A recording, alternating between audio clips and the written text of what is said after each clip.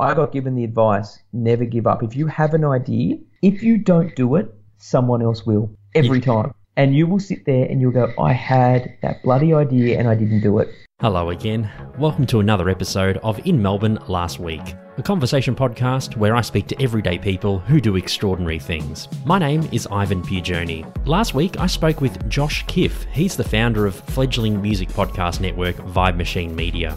My fellow Bidwellbast podcast co-host Stephen is also involved in that venture. Josh was also part of ticket booking website MoshTix before he became National Sales Director for Ingogo, Australia's third largest taxi booking service. He tells me about his journey from MoshTix to Ingogo, his passion for music, especially album art, and why he started Vibe Machine Media. It was a very insightful episode and I really learnt quite a bit from Josh based on his understandings of business and what to do if you have an idea and you want to keep it going. His advice is basically just to keep going and eventually someone will pick it up. So, very sage advice. I hope you enjoyed this episode. It was a very good one. Here is my chat with Josh Kiff.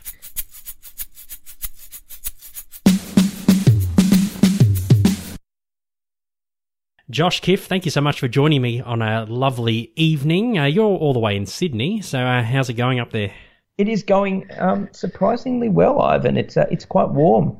It's been a little bit chilly, but this evening's quite. I feel a little bit hot, so that's nice. Yeah, because it is Anzac Day night. So did you have a busy day today? I did. I didn't do much Anzac Day. I've got 3 young kids, so sure. Getting those kids, anywhere is hard, especially in school holidays. They like their TV screens and their phone screens and iPads and too much, but we did some stuff around the house, which was really cool. That's good. And what about you? Oh, well, I was going to say you're probably up at dawn most days, especially during school anyway, trying to get stuff ready for the kids.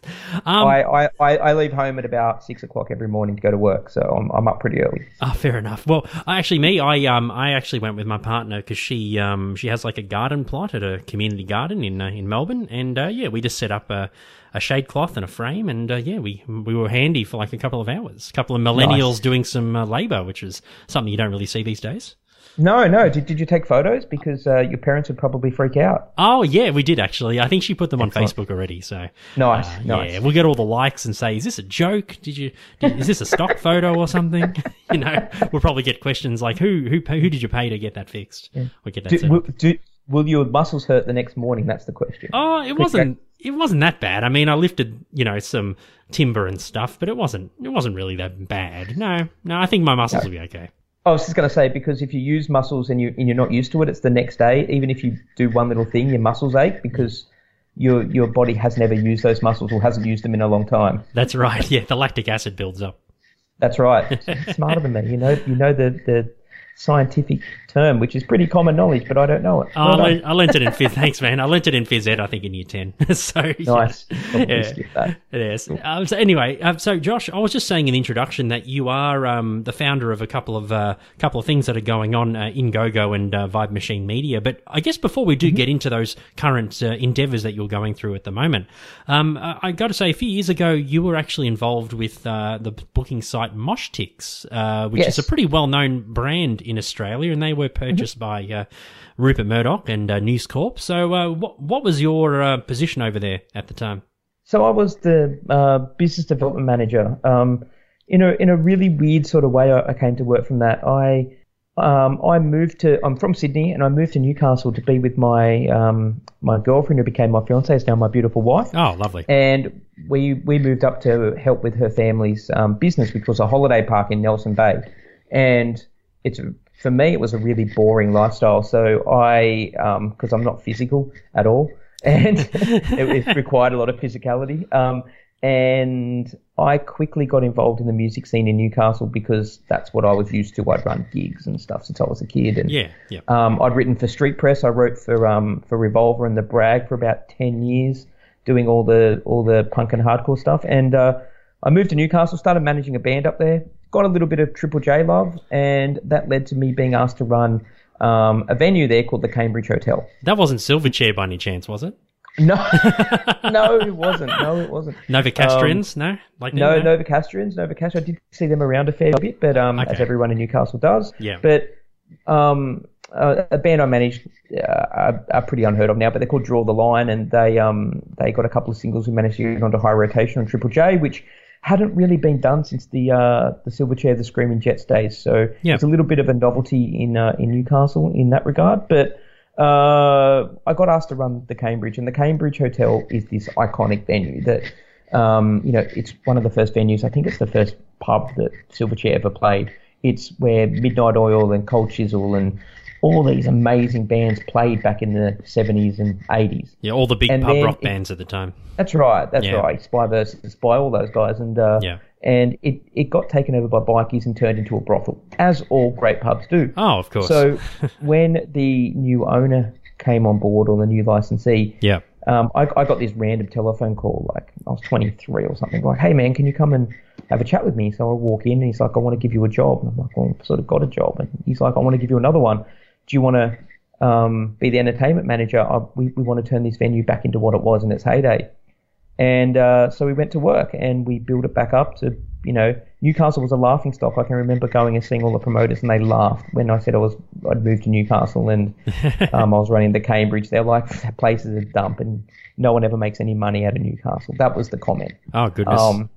And we turned it around. So it took us 12, 18 months and we, started to get all the touring bands and we got all the internationals to come through and, we suddenly were packed out every night. And I to be honest with you, it was no real secret.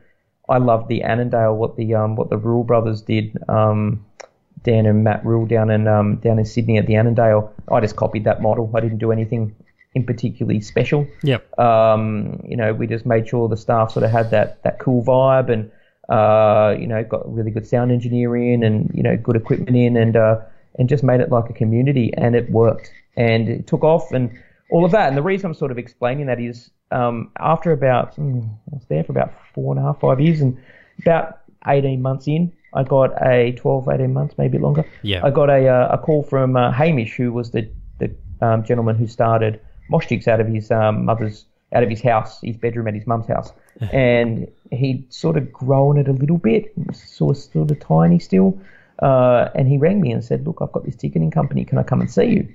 Yep. And at that point, Cambridge we were hand printing our tickets and we were putting them in all the stores and they were selling out. A lot of shows were selling out before, the night, which in Newcastle was sort of unheard of and, well, for a little, for a regular occurrence. And so I really needed a ticketing partner because I couldn't do it myself anymore. Yeah. Yep. I had staff running around tickets to different venues all the time. And, we were having to open the venue at crazy hours because people were lining up to buy tickets before they got sold out and all that sort of jazz. So he came up and he sat down with myself and the licensee, and the licensee was like, yeah, whatever Josh says goes. He, just trusted me. Yeah.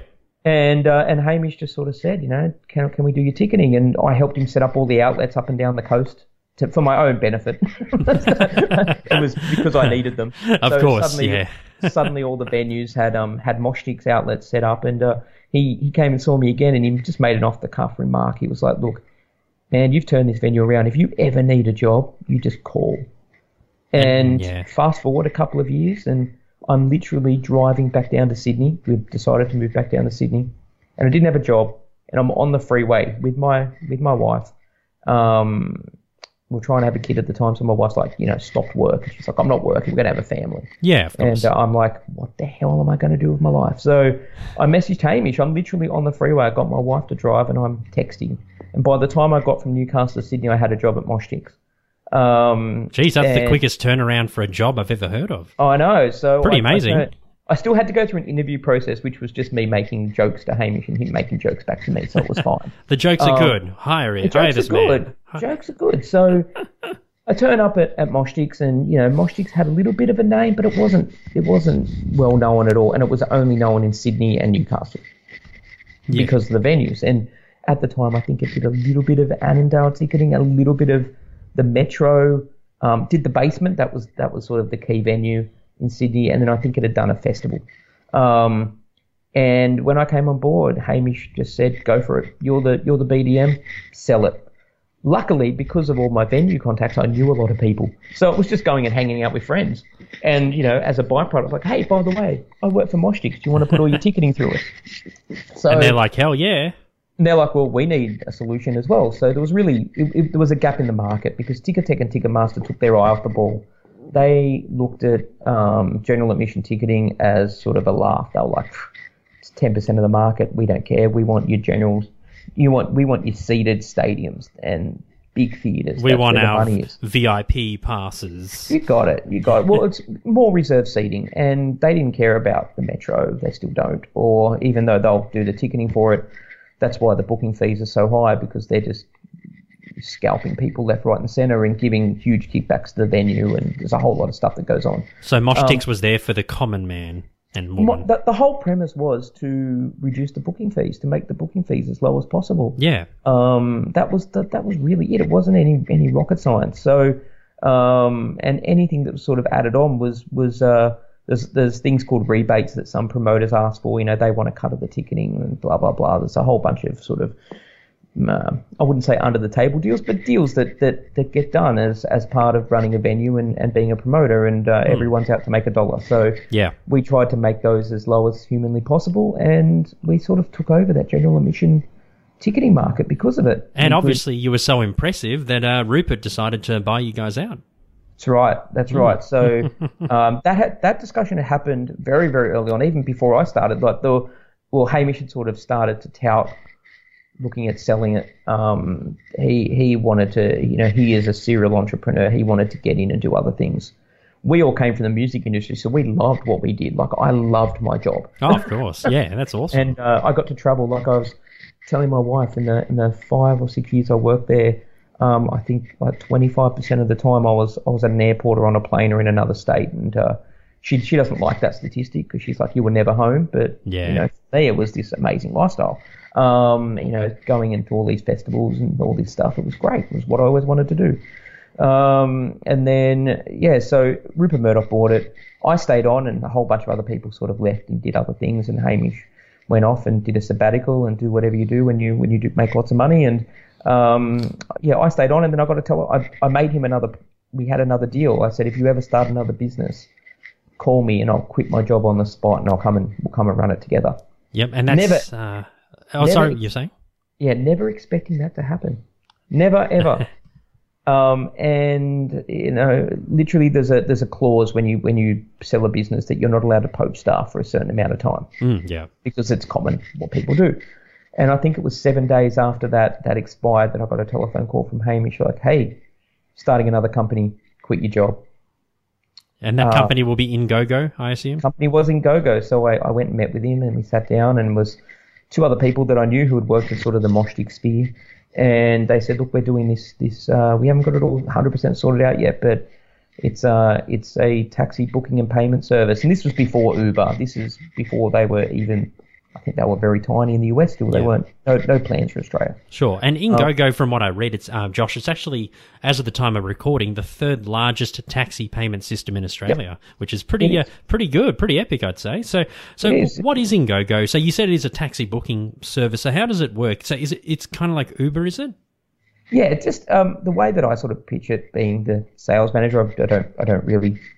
I sell just by telling people what things are. I don't really try. Well, sell it to me. Come on. I don't really throw it at people. But just imagine Uber, but strictly for taxis and mainly for corporate customers.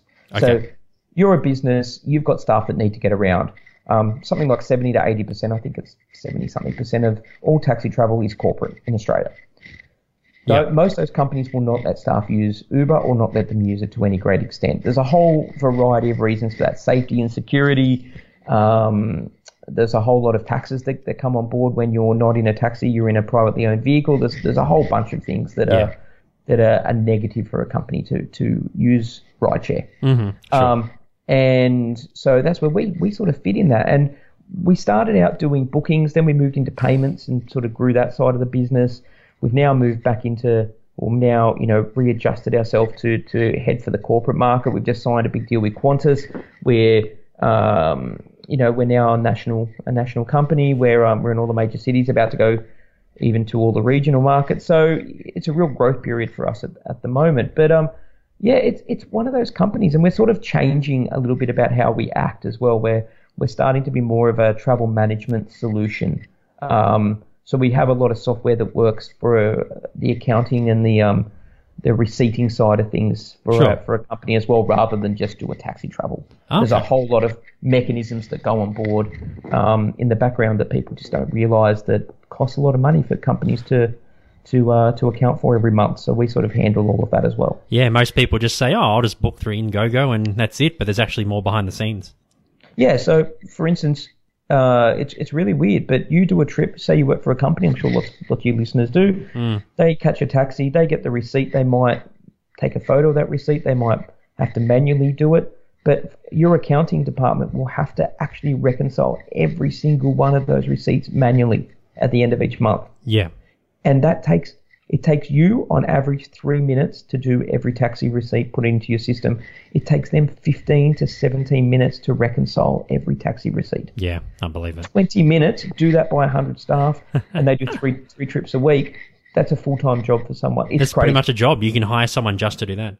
And that's what people do. People have multiple staff, and most of the things they do for all the expenses is taxi travel. Yeah, especially big ones like Qantas. They'll have tons of accountants and stuff, so it should be all right.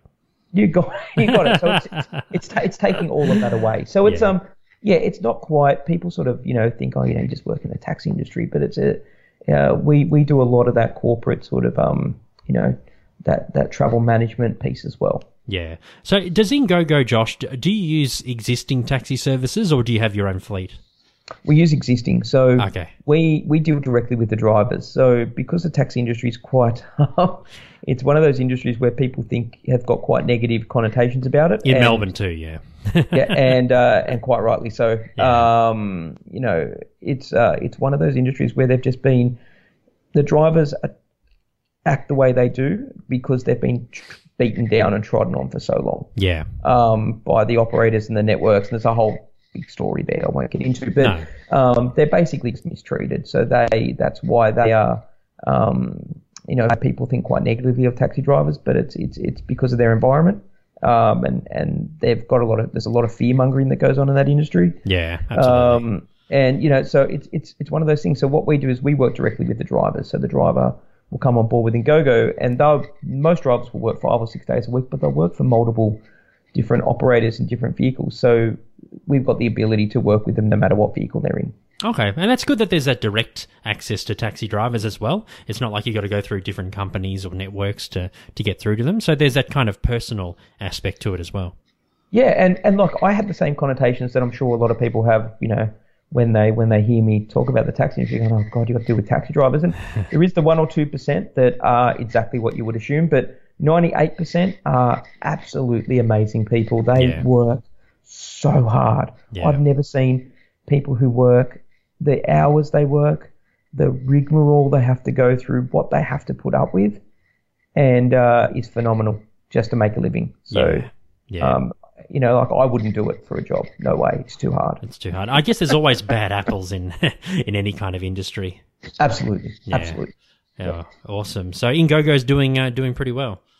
Yeah. We're growing and we're diversifying, and it's one of those things. It's one of those you diversify or die. That's right. Yeah, adapt or die. That's usually my saying.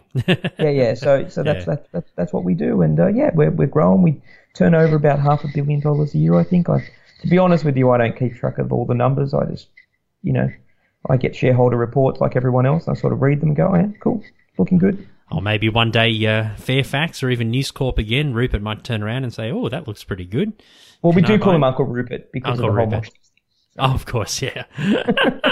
You never know. You might get some big conglomerate or some big corporate billionaire to come in as well, and might be interested. Who knows? We've obviously done that, but lightning will strike twice.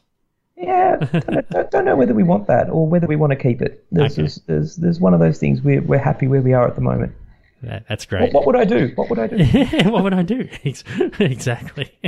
So are you only operating, with Ingogo, are you operating just in Sydney or are you nationwide at the moment? No, we're nationwide. Nationwide, yeah, okay. You can download the Ingogo app right now and book a taxi. It'll give you a fixed fare. So one of the big differences is when you book the trip, you put in the pick-up and the drop-off, and it'll give you a fare for that trip based on current traffic conditions. A fair fare. A fair fare. So you're not... Because a lot of people complain. They say, I get in the cab and the driver drives me around the world and it costs me an extra $10. Yeah. We eliminate that. Good. All right, well, I'll put those details in the show notes, and a cool. bit about Ingogo, and if you're keen, download the app. Check it out. Sign up. Yeah, check it out. Awesome, mate. So speaking of one endeavour that you are having at the moment, you actually have another one which has come from your passion for music, Josh. You've actually founded the music podcast network Vibe Machine Media, and for those who may be familiar or who may listen to my Seinfeld podcast, but I don't want to be a secondary character, my fellow co-host Stephen is also involved in that network. He's got a show or two on there at the moment. So you launched that last year in 2018. So how did that one come about? I assume it was your passion of music that inspired you to do this? That one came about in a really weird sort of way, and it has to do with a friend of mine called Lindsay McDougall, who's from the band Frenzal Rhomb. If you know Frenzal Rhomb. The Doctor, The Doctor, Triple J, that's right. So Nice. I've known those guys, for a long time, and I was in Brisbane. I was on a Ingogo something in Brisbane, and there's a big music conference that goes on up in Brisbane every year, and I'd managed to rope myself some tickets to it. And I was there, and I got a text message from Lindsay saying, "Hey, saw you're in town. I'm up here too. Do you want to catch up?" So we caught up at a pub. And we're sitting there, and Lindsay's a great guy, and he's sort of saying, I really love what you've done in business. I want to do something like that, Okay. And I have in the back of my mind always wanted to get back in the music industry. So I said, all right, let me pitch you what's in my head right now. And I pitched him the idea of a music television show. Oh, yeah, and I was like, MTV too. like Recovery for the new generation. I said, right, I would love to do this. And he's like, man, let's do it, And I'm sure he was only half joking, and I don't take things half joking. So Yeah. literally we flew back individually from Sydney, and I think within 2 days I had us meeting with potential television producers. So we're sort of sitting at this table at a restaurant. Lindsay's about to fly off overseas to record some Frenzal album, and I think he had like an hour to spare, and we're just sitting there pitching this idea off the top of our heads, and these guys are like, look, I think you've got some merit here. Yeah. So that went on for a few months, and we recorded a very, very bad pilot in Lindsay's apartment. We did all that sort of jazz. Yeah. And then we went to a very well-known television producer, one of the guys behind Spicks and Specs. Oh, wow. He was all of a sudden, he was meeting with us saying, I've pitched this to networks, and, you have no reason not to believe people. And, he's like, I'm going in for a big meeting tomorrow. So we gave him all the mock-ups that we'd done and everything, and went completely silent. Like we could not get hold of the guy. And the guy that would talk to us, one of those things. Yeah. And then we found out that he'd got a gig, a really cozy gig, doing a music television show. So he took your idea. Not our idea, not our idea, but he'd taken I believe he's behind one of the guys behind MTV Unplugged, but I'm not the new version, but I'm not 100% sure of that. But I know that he was pitching for various things, so he had sort of all of our ideas and everything, and then he just went silent. Oh. And so it really took the wind out of what Lindsay and I were doing, and then Lindsay sort of in his head had moved on, and he went and got a radio gig down in Wollongong, which he's loving. Mm-hmm. And I don't give up. I can't give up. You just persist. I just persist, even at my own stupidity or expense. I just do it. Yeah. And so I said, you know what? I'm going to switch this around. I'm going to go find people that are really passionate about it, and I'm going to bring them on board. And we're going to do like an alternative to Triple J. We're going to do an online radio station, which sounds quadruple P or quadruple right. Z. Yeah, you got it. You got it. But we're going to do it online, digital.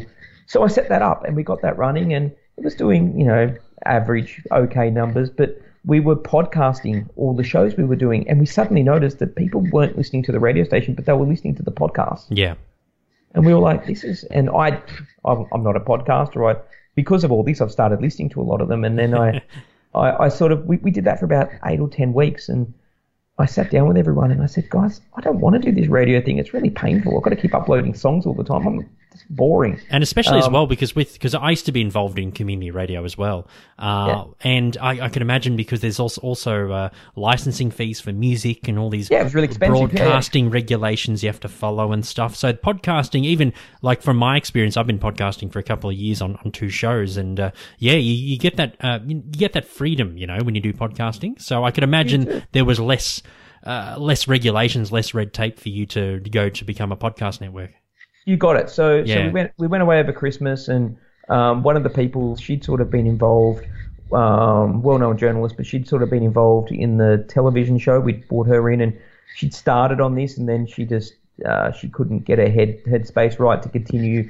She got very anxious about recording, doing interviews live and stuff like that, which is fine. Yeah. So she moved away, and actually physically moved away from Sydney as well. But I actually. Some of the people I brought on board were Stephen, your partner, your Australian Podcast Network award nominated partner, and congratulations on that as well. Oh, thank you. Yeah, well, I think when this episode comes out, I think it's going to be the week before the awards. So, well, you're going to win. Oh, we'll see. I'd love to win. It'd be nice, but we're up against some pretty stiff competition, so we'll see. Very nice to be nominated. So, but yes, thank you. Appreciate it. How I was saying how I came to have Stephen as part of the network, who's your co-host, is an interesting story. Back at Moshtigs, we had a secretary who worked at News Limited. Her name was Kaylee, and Kaylee was really effervescent, really wanted desperately to work at Moshtigs. She was working at News Limited. She desperately wanted to be part of the Moshtigs gang because we were sort of the cool kids in this corporate, oblivion. And she used to always ask. We eventually brought her on board. So she moved out of being a secretary at the reception and started working with us at Moshtigs, and she loved it. And I remembered her passion. And I used to see her at shows, and I knew she was involved in the music industry. So when I was starting this, I reached out to her. And I said, I have no idea what you're doing right now, but do you want to do this? I'll give you a bit of the business, but don't even know if it's going to work. It's going to take 2 years to even get anyone paying attention. Do you want to do it? And she was like, not only do I want to do it, I want to bring my partner Stephen in. Okay, yeah.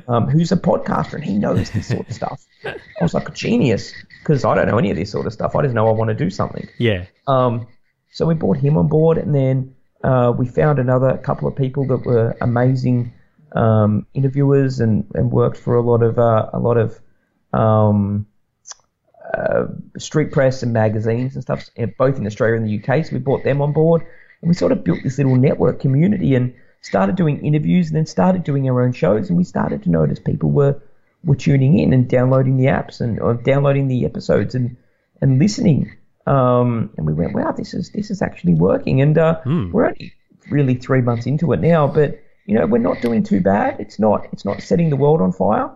But we are growing every month, which is amazing, and we're getting more and more people download each episode. We're getting great feedback, which is what you want. And I'm under I understand the process you have to go through, and it does take, you have to have that history of shows, and you've got to have sort of a catalogue there to have people really, what it's like. It's sort of one of those things where people come on board after you've been going a little while. Yeah, absolutely. Yeah, people are pretty keen to get involved. Yes. So we're sort of building up Vibe Machine Media, and that's sort of where it's at the moment. And I'm in the process of doing a really big series at the moment. I'm a huge album artwork guy. I love album artwork. It's one of my passions. Oh yeah, I have a room in my house that's framed with all vinyl covers, all signed by not only I've got members of Nirvana signed Nevermind, but I've also got the artist who did the artwork for Nevermind signed it as well. So I'm a real obsessive about it. That's fabulous. So I'm doing a podcast series on that, and started out with one guy, and I'm now 13 recorded episodes in, and it's going to be about 20. And I've got literally the guys who did all the Beatles artwork, the Beastie Boys artwork. Yeah, incredible. Metallica, all these amazing people to do this series. It's sort of like my passion project. So I'm going to release it all at once in May. So it's going to be it's like it's taking up all of my spare time. Yeah, well, I could imagine, speaking to people like that, because we did talk about it off air, Josh, and I was saying that I could imagine these artists probably don't get too many people often who want to interview them, so they're probably pretty rapt when someone like you comes along and says, hey, let's talk about that album cover you did in the 60s, Yeah, I'd love it. And some of them are incredible stories.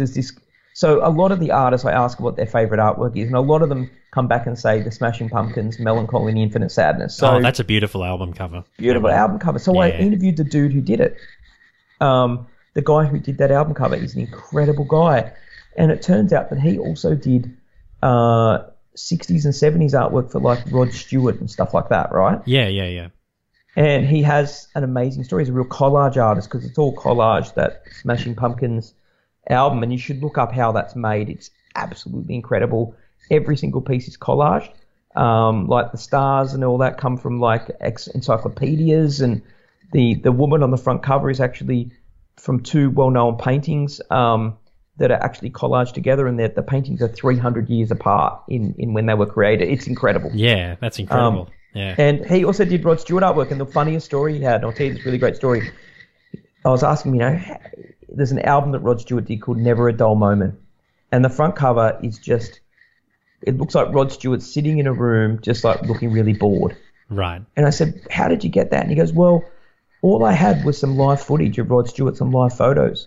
And I had a picture with him sort of looking a bit bored on stage. Yeah. And I found this Athlete's Foot advertisement from the 1930s. And it's a dude sitting in a room, spruiking Athlete's Foot. So I removed the guy and put Rod Stewart's head in, and that's the album cover. And I was like, that is genius. Who the hell thinks of that? Oh, people do, yeah. The spark just lights and you've got something. And he's built a whole career around doing that. So, just listening to people and listening to the guy who did Nirvana's Nevermind and how he came up with that, because Kurt Cobain originally wanted a water birth. He actually wanted a photo of a water birth happening. And Robert Fisher's like, dude, I don't think that's going to cut it on the front cover. That's a bit far-fetched. But he literally said, never mind. Yeah. So he actually pitched it all up. He actually went and got a picture of a baby and collaged it onto this thing and did all the artwork, everything, and gave it to Kurt Cobain. And Kurt Cobain goes, I love that. Yeah. Let's do it. So then they got a photographer to actually take photos of babies, and they put the real baby on. That's the real baby on, yeah. And for those who might not be familiar with that album cover, Nevermind by Nirvana, that has a picture of a baby in a swimming pool chasing a dollar, some money floating in the pool, and the baby's fully naked. So, and if you do not know that album cover, there is something wrong. It is the most iconic album cover of the last 30 years, I think. At least, yeah. It's one of the all-time great covers, but yeah, listening to the guy, his name's Robert Fisher, put it talk about how quickly it came together and how effortlessly he did it. And talk about how he's like, if I had known this would be the album of the century, I would have buckled under the pressure. But it's just some unknown band that I liked that I helped out. So it was cool stories like that. Yeah, that's awesome. I can't wait to hear that series. That'll be amazing. I'm looking forward to releasing it. It is literally my passion. It is what I work on as soon as I get home at night. Fabulous. Yeah, that's kind of me with this podcast and my Seinfeld one as well. Yeah, it becomes addictive, right? Well. Oh, it sure is. Yeah, I love doing interviews like this as well. I think it's great, and it's good to talk to people and hear their stories. Yeah, and I know I'm talking a lot, and you're the guest. I'm the guest, and it's your episode, and you do what you like. I know, and it's really funny whenever I'm interviewing other people, they talk. I interviewed a guy from a band called Mr. Big yesterday. If you remember Mr. Big. Oh yeah, they did that. Oh, they're like an alternative rock band, aren't they? Originally, but they had that one acoustic song that went. Yeah, really to big. Be with you. I can picture it. But he's also, but they're huge in like Europe and Japan still, just not so much over here. And I interviewed him yesterday, and he was incredible. He was telling me how he was doing shows with Iggy Pop and David Bowie was playing keyboards. And, oh, nice. Hanging out with Bon Scott playing pool. Just incredible stuff you wouldn't expect. So it's the stories that you find out that you don't expect. Yeah. Well, I can really hear the passion in your voice, so I have a feeling that passion is going to resonate in those episodes. So you get me talking about music or album artwork, man. I'm gone. Oh forever. Man, this podcast will go for a couple of hours then if we. Yeah. My wife, that. she just rolls her eyes, puts her headphones on, and she doesn't want to hear. She's like, heard it so many times. I've heard your story about Nevermind 100 times. Yeah, I know. I keep telling her, I'm like, this is so great. Listen to this. She's like, I don't care. Yeah, I don't care. I'm sure she appreciates it in her own. Oh, in a roundabout way. She gets a little bit sick of the album covers constantly on walls and stuff in our house. But what can you do? That's life, and that's your passion. So why not? That's right. That's right. So Josh, you've been involved, as you know, as we've talked about, in a couple of successful ventures, and Vibe Machine and Ingogo are doing pretty well. So I guess because for some people who may be listening, they're probably aspiring entrepreneurs, or they've got a project or some kind of thing that they want to get involved. I mean, what tips do you have for aspiring people like that? A couple of things. Yeah. And it's what I've learned, and I've learned it the hard way because I can be really lazy when I want to be, but I got given the advice, never give up. If you have an idea, if you don't do it, someone else will. Every time. Mm-hmm. And you will sit there and you'll go, I had that bloody idea and I didn't do it. And it's going to be hard and it's going to cost you a lot of money, or it'll cost you every cent you have. If you have $50, it's going to cost you $50. If you have $5,000, it's going to cost you $5,000, right? That's just fact. It's going to drain you. If I didn't do this podcast, someone will come out with one in 6 months called In Sydney Last Night instead of In Melbourne Last Week. And I'll be like, damn it. And you'll probably have to get to 50 or 100 episodes before it builds. But that's the process you've got to go through. But if you don't do it, you will always regret not doing it, and then you'll watch someone else do it. Wow. Even if it fails. Even if it completely falls over, at least you gave it a try. And my second piece of advice is, if it fails, don't give up. Adapt. Change. You've got to be willing to change your idea. I started doing a crazy-assed idea of doing an online radio station, which was just stupid when you think about it. But I learned how to do podcasting from it. Yeah. So I went away and I adapted it to podcasting. Where I end up from here will probably not be where I am right now. No. I may stop, but I may have got the knowledge to do something else from it. And it's about adapting and being willing to do that, and being willing not to give up. And everyone will laugh at you.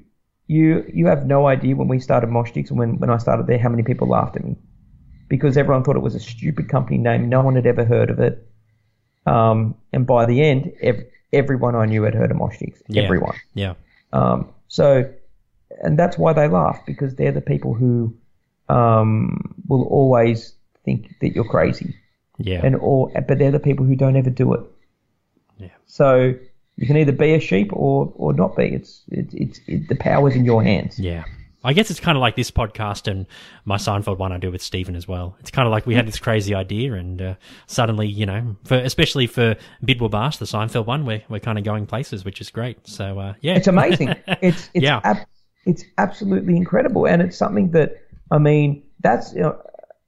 Stephen, when he talks about that, he talks with such passion about it, like you do. Yeah. And who cares? Like, I always think, who cares if no one pays attention? If you like what you're doing, do it. Yeah. Someone eventually will pick up on your passion. That's right. Wow. Really wise words to finish up on, Josh. You've inspired me, mate.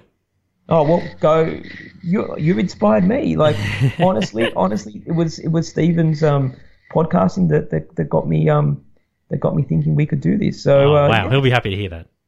Oh, he's a great guy. Amazing guy. He's a great guy. Well, I've put up with him for, over 100 episodes as of this time of this recording for Bidwell Bass. So, he seems pretty all right. Excellent. I hear, before we go, that you're going to have Jerry Seinfeld on an episode. Is that true? Oh, yeah. Actually, I did get in touch with Jerry, and he was talking over coffee. His manager took the call, and they were like, oh, we might hook something up. That would be amazing. Yeah, no, unfortunately not at the moment. It'll happen. One day. Don't ever give up. Send that extra email. There you go. It'll work. No, excellent, mate. Well, Josh Kiff, thank you so much for being with me tonight, and it was a good chat. No worries. Thanks, Ivan. Have a great day, mate. Yeah, you too. That was In Melbourne Last Week. Thank you so much for listening.